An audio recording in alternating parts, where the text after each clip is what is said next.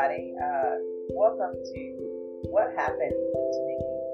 Thank you for joining me today for listening to another one of my podcasts. I have something to share. I am really trying to only record when the Spirit is moving me to do so. And last night I had a prayer really just come to me that manifested itself in my mind, in my heart. And so I want to share that prayer that I experienced. It's called Ode to Jesus. Dear Jesus, I just wanted to say how you have made my day, this day and the next free from pain, you see, free from misery. You have caused me to be the things that I could never see. A brightly shining piece of jewelry, a showpiece of magnificence that only you have crafted. Since you bathed me, since you changed me, since you freed me, I have never had so much peace, you see. You called my name, and when I came, you said, drop the bag of guilt and shame. Toss my old name and pick up this new one. You said, follow this path next to this. It leads to righteousness. No more I'm to blame. No more that's so lame. No more hiding my face because you have shown me your grace.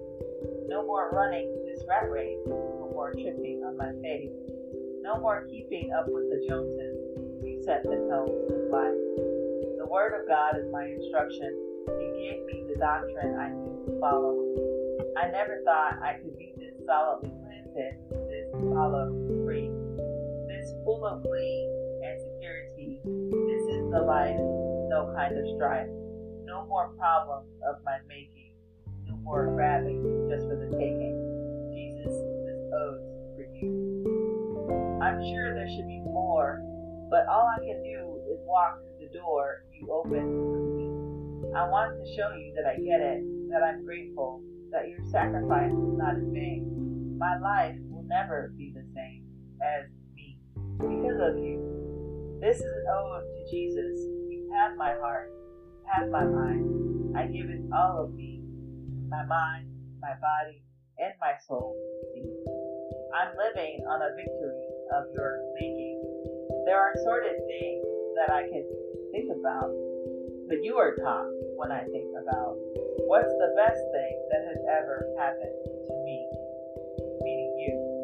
And though I don't call often, or write often, or even speak or make time for you daily, I love you still. I know you miss our talks. I know you miss our walks together. I know I owe you time. I need not be so bogged down by my responsibility in this world that I forget to make time for our laughter, for your wisdom shared, and your insight into what I'm facing. I need your coaching to stay on top. As long as I listen and obey, I know all things work out for your glory. This is an ode to Jesus. Say thank you. I must seek, follow, and submit. Those are hard words to fit into my vocabulary. I choked on them at first, stubborn to stay in control of my life. But I was wrong. My life with you is 100,000 times better than my life was without you. So here is what I bring to your altar. I lay my oath at your feet. I express my heart today, you see. I hope you can feel my meaning. Lord, I love you.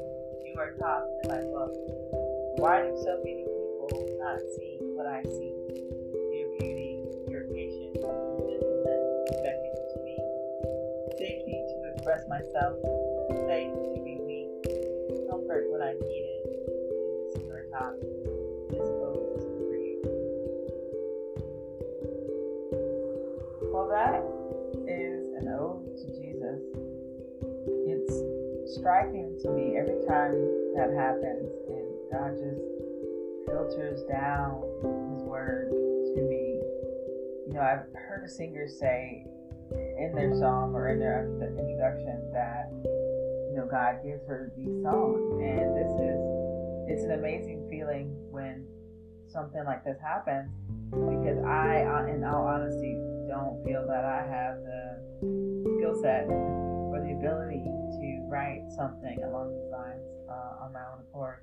It's not something I've done in my life, so to be able to put together a story, put together a rhyme, put together something of meaning, it's unique, and I know that it's God given, and so I wanted to share that, because any gift that He gives me is not for my own use, but for the edification of His word and of His meaning, His glory.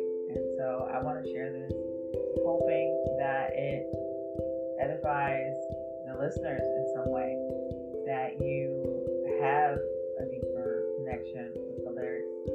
I think that all that my heart was saying to Him is applicable to all of us in some way.